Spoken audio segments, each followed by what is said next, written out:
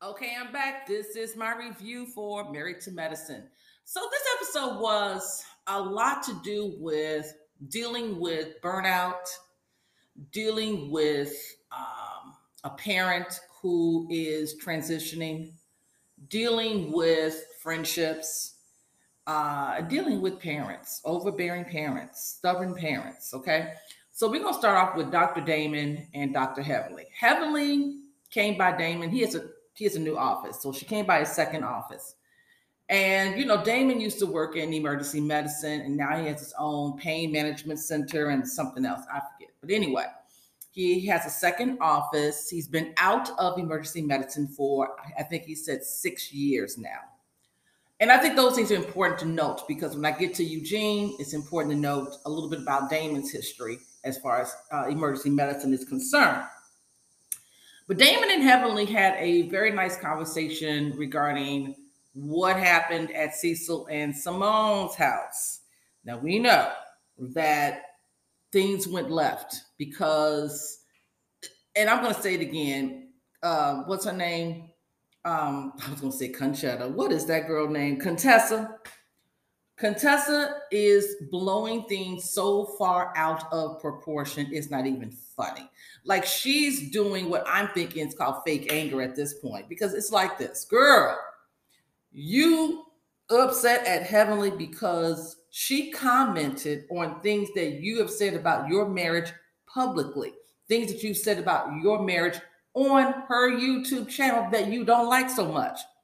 It's not even coming across as authentic anymore because the more I look at it and go back into it, and the fact that you held on to this for so many months before you brought it to Heavenly's attention, it just comes across as fake. You're fake and you're fraudulent. That is just not, I mean, I hate to say Contessa because I used to like Contessa at first, but these last few seasons of her, it's just been exhausting. It really, really has. So anyway, Heavenly apologized for her behavior and all of that. She felt like, she was not being respectful to Damon as she should have been. And we know how Heavenly feels about a marriage and being submissive to your husband and all of that. She's very old fashioned when it comes to various aspects of marriage. Now, granted, she's a working woman. Okay, she's a dentist. She's a working woman. So she ain't down with the whole I'm just going to stay at home and that's it. She is a working woman. But she does believe in the husband is the head of the household. He has the last say so. What he say goes. That she believes in. And she thinks that when her husband speaks, she should listen. And when he tells her to not do something, she shouldn't do it. That's just the way it is. That's the way their household runs. That's the way it works for them. Okay. And when she broke away from that, when she turned to doing her own thing, when she decided that she gonna do what she wants to do no matter what Damon says, and in this situation, he had asked her to be quiet like 3 or 4 times and she wouldn't, it caused a problem. He got upset and he told her, he said, I've never known you to speak out of turn. I've never known you to not do as I asked you to do. That was surprising. So I know he got on her when they got in that car, and I know he got on her when they got home. Okay. I know he was over it, but he understood. He said, but you know what? I get it. You're dealing with a lot with your mom. And truth be told, yes, Heavenly's mother, I think the day of the dinner, had been placed in hospice. She was not in a good headspace to be at that dinner. She really wasn't. It wasn't going to take much to get her going.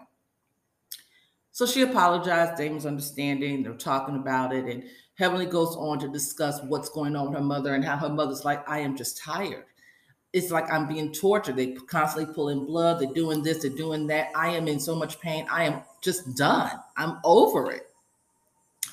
And it's hard for Heavenly to say, I'm ready to let you go. It's hard. I've been there, so I know how it feels. So I get it, and I completely understand where Heavenly was coming from. I get it. So yeah, so that was that. Then we go over to Contessa and Scott's office. And Scott's talking to Contessa about what happened that night. And Scott's letting Contessa know in a very nice manner. He's letting her know you were out of order. You were out of order. That wasn't even called for. But he didn't say it like that. He was very nice about it and all of this. At first, Contessa was kind of like, well, we fight like sisters. And Scott was like, no, this has become more than like sisters. It's more than that. This has become very contentious. Every time you're around Heavenly, it's another round of fighting. It's just out. It's completely out of control. It's almost getting to the point where they're about to, lay hands on one another. And this is something that Damon was trying to talk about at the dinner table. The way men handle the conflict and where women and the way women are handling conflict in this so-called friends group.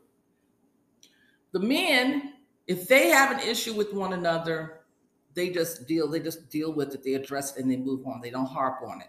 They don't make a scene out of it every time they get together. Eugene and Karen, for example, in a couple episodes ago, when the whole joke about the moving and all that kind of good stuff, and Eugene was angry. Eugene told Karen how he felt. He didn't like it. It wasn't funny. Now, granted, Karen was like, "Well, it was funny to me. It was. I wasn't trying to be malicious. I thought it was absolutely funny." But eventually, Karen was like, "You know what? I'll apologize because I want to keep the peace." He still thinks it's funny. But I want to keep the peace. I don't want any problems. I ain't going down that road. I'll be careful with the jokes with you.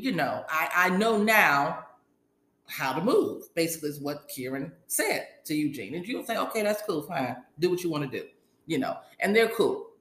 But the women, it don't quite work that way. They keep it going.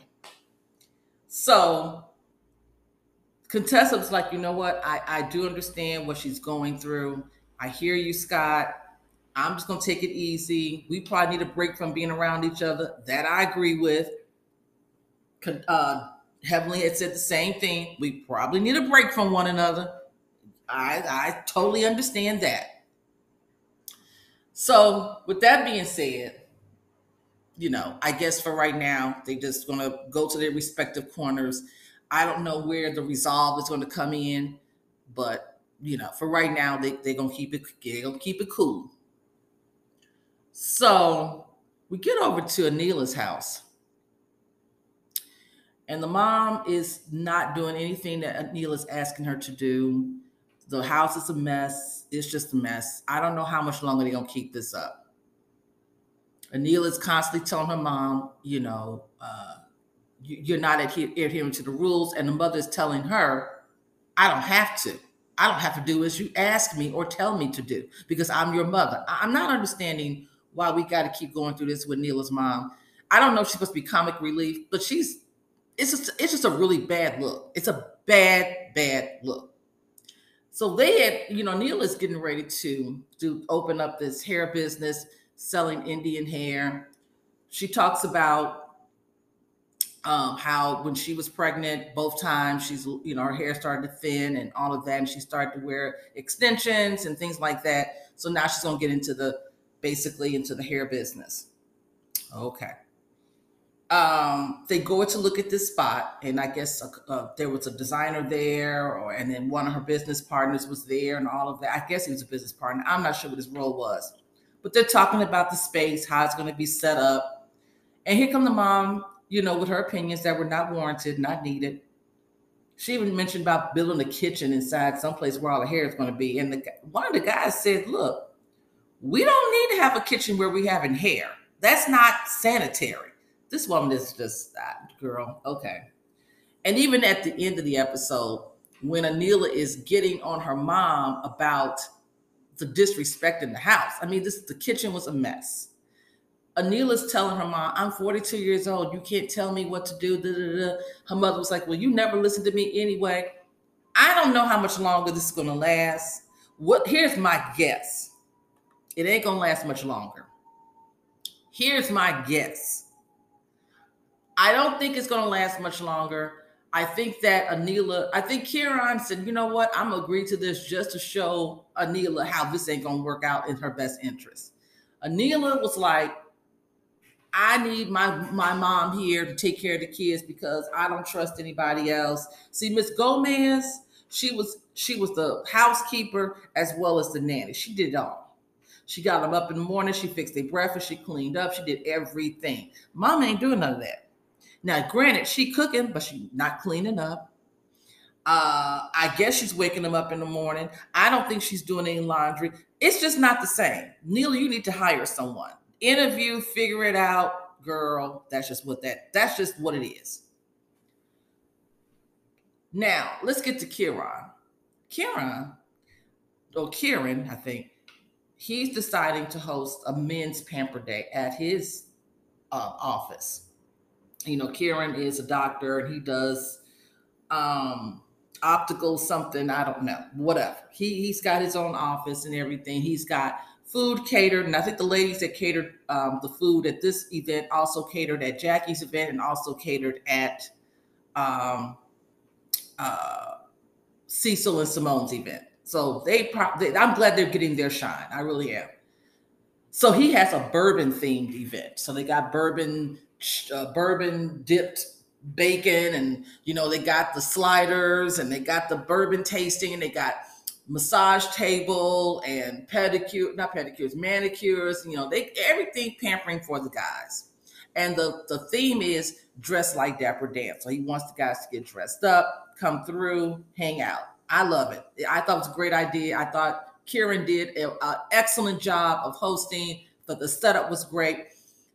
Everybody looked, for the most part, decent. They looked good.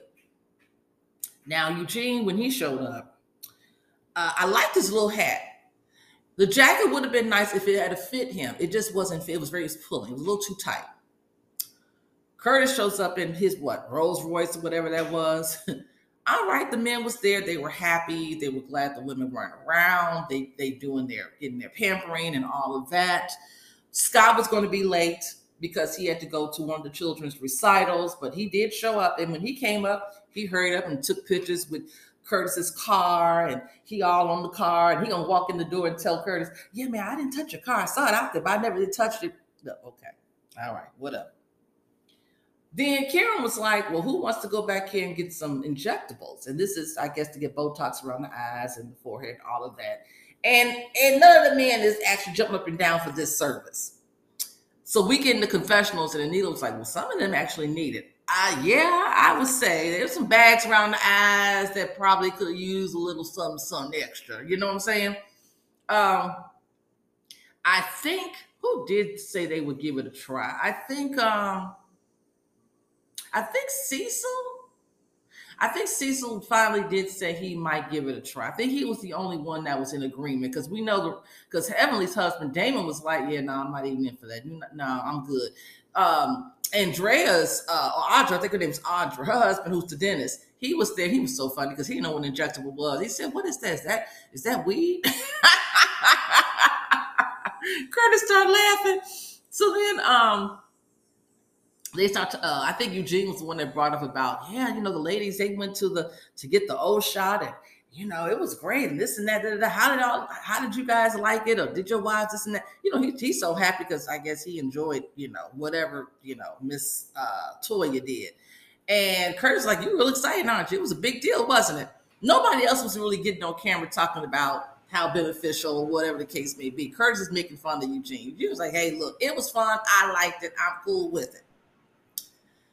So then we do start talking about friendships. And then, Eugene starts bringing up a little bit about how he is in this space where he's not sure what he wants to do. He's starting to feel a little burnout and, things like that. And Damon was like, you know what, we need to talk, because, again, Damon has been there. Damon's like, you know what, we need to have a conversation later on. We need to talk, all that. So like I said, that whole setup was really cool. It was nice. I loved it. So now we get to Audra and her husband. I forget his name, but he's the dentist. She's an attorney. They got married, I guess, during the pandemic, and they just did the courthouse thing because they couldn't have a big wedding. Her family's from Ghana. They couldn't do the big wedding. So now they're planning a big wedding, huge, and they are way over budget. And I like the way this couple is talking about the money and how they just don't have it right now. The way, they're not trying to flex and floss and things of this nature. They're way over budget.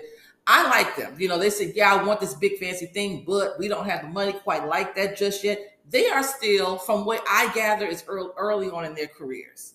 So they don't have that type of money as the other couples do at this point in time. I take it they're pretty new. They also mentioned how they met. The doctor, he's a dentist. He graduated from Howard. I don't know where Audra graduated from, but she went to go to a homecoming at Howard, and that's how she met him one weekend, and they've been together ever since. So that was cute to hear. I like the couple. I like the realism. Like I said, they're a doctor and an attorney, but they're early in their careers. They don't have it like that. And they're letting it be known, like, we're not, we ain't out here buying Rolls Royces, and we have not been in our careers very long. I think Audra just passed the bar. So they're not in that place yet. Give them a few years. They'll be there. So then we see Toya. Excuse me. Oh, no, before I get to Toya and Eugene, let me go to Dr. Jackie's office. Dr. Jackie has a couple in there. They're lesbians. They co-host a podcast. And Dr. Jackie was a guest on the podcast. And that's how they ended up, coming to her office, I guess through talking to Dr. Jackie. And really the seriousness is getting themselves checked out. And one of the things that came up that I was surprised to hear was one of the ladies said, you know what, I didn't know that, I need to get myself checked out like that because, we're in the same sex situation. And because we're not having sex with men, we didn't know we had to, blah, blah. Oh, it was like, well, and Dr. Jackie had to make it clear. She said, just because you're not having sex with men doesn't mean you don't need to get your vaginas checked out. Your reproductive health, your sexual health, and all of that, it's still important to check out. She talked about breast cancer is still very prevalent. She talked about there are other issues that can develop that you need to make sure you try to catch early on. Your health is very important. You shouldn't just say, oh, because I'm in a same-sex relationship, therefore that's contingent upon me getting checked out. That's not how that works. So I think one of the ladies said she hadn't had an exam since 2014. Been 8 years. So I was like, wow, that was really good to hear. I didn't know that some women who are in those situations thought that way, but apparently so. So it was like a PSA about checking your health. Doesn't matter what your sexual orientation is, check your health. So that was good to hear. So we see Toya goes over to visit her, I think her spiritual advisor. And at the same time, what they made it seem like, and at the same time, Eugene was going to visit Dr. Damon. And they're both talking about their relationship and all of that. And Toya's thing is, Eugene just doesn't have the time.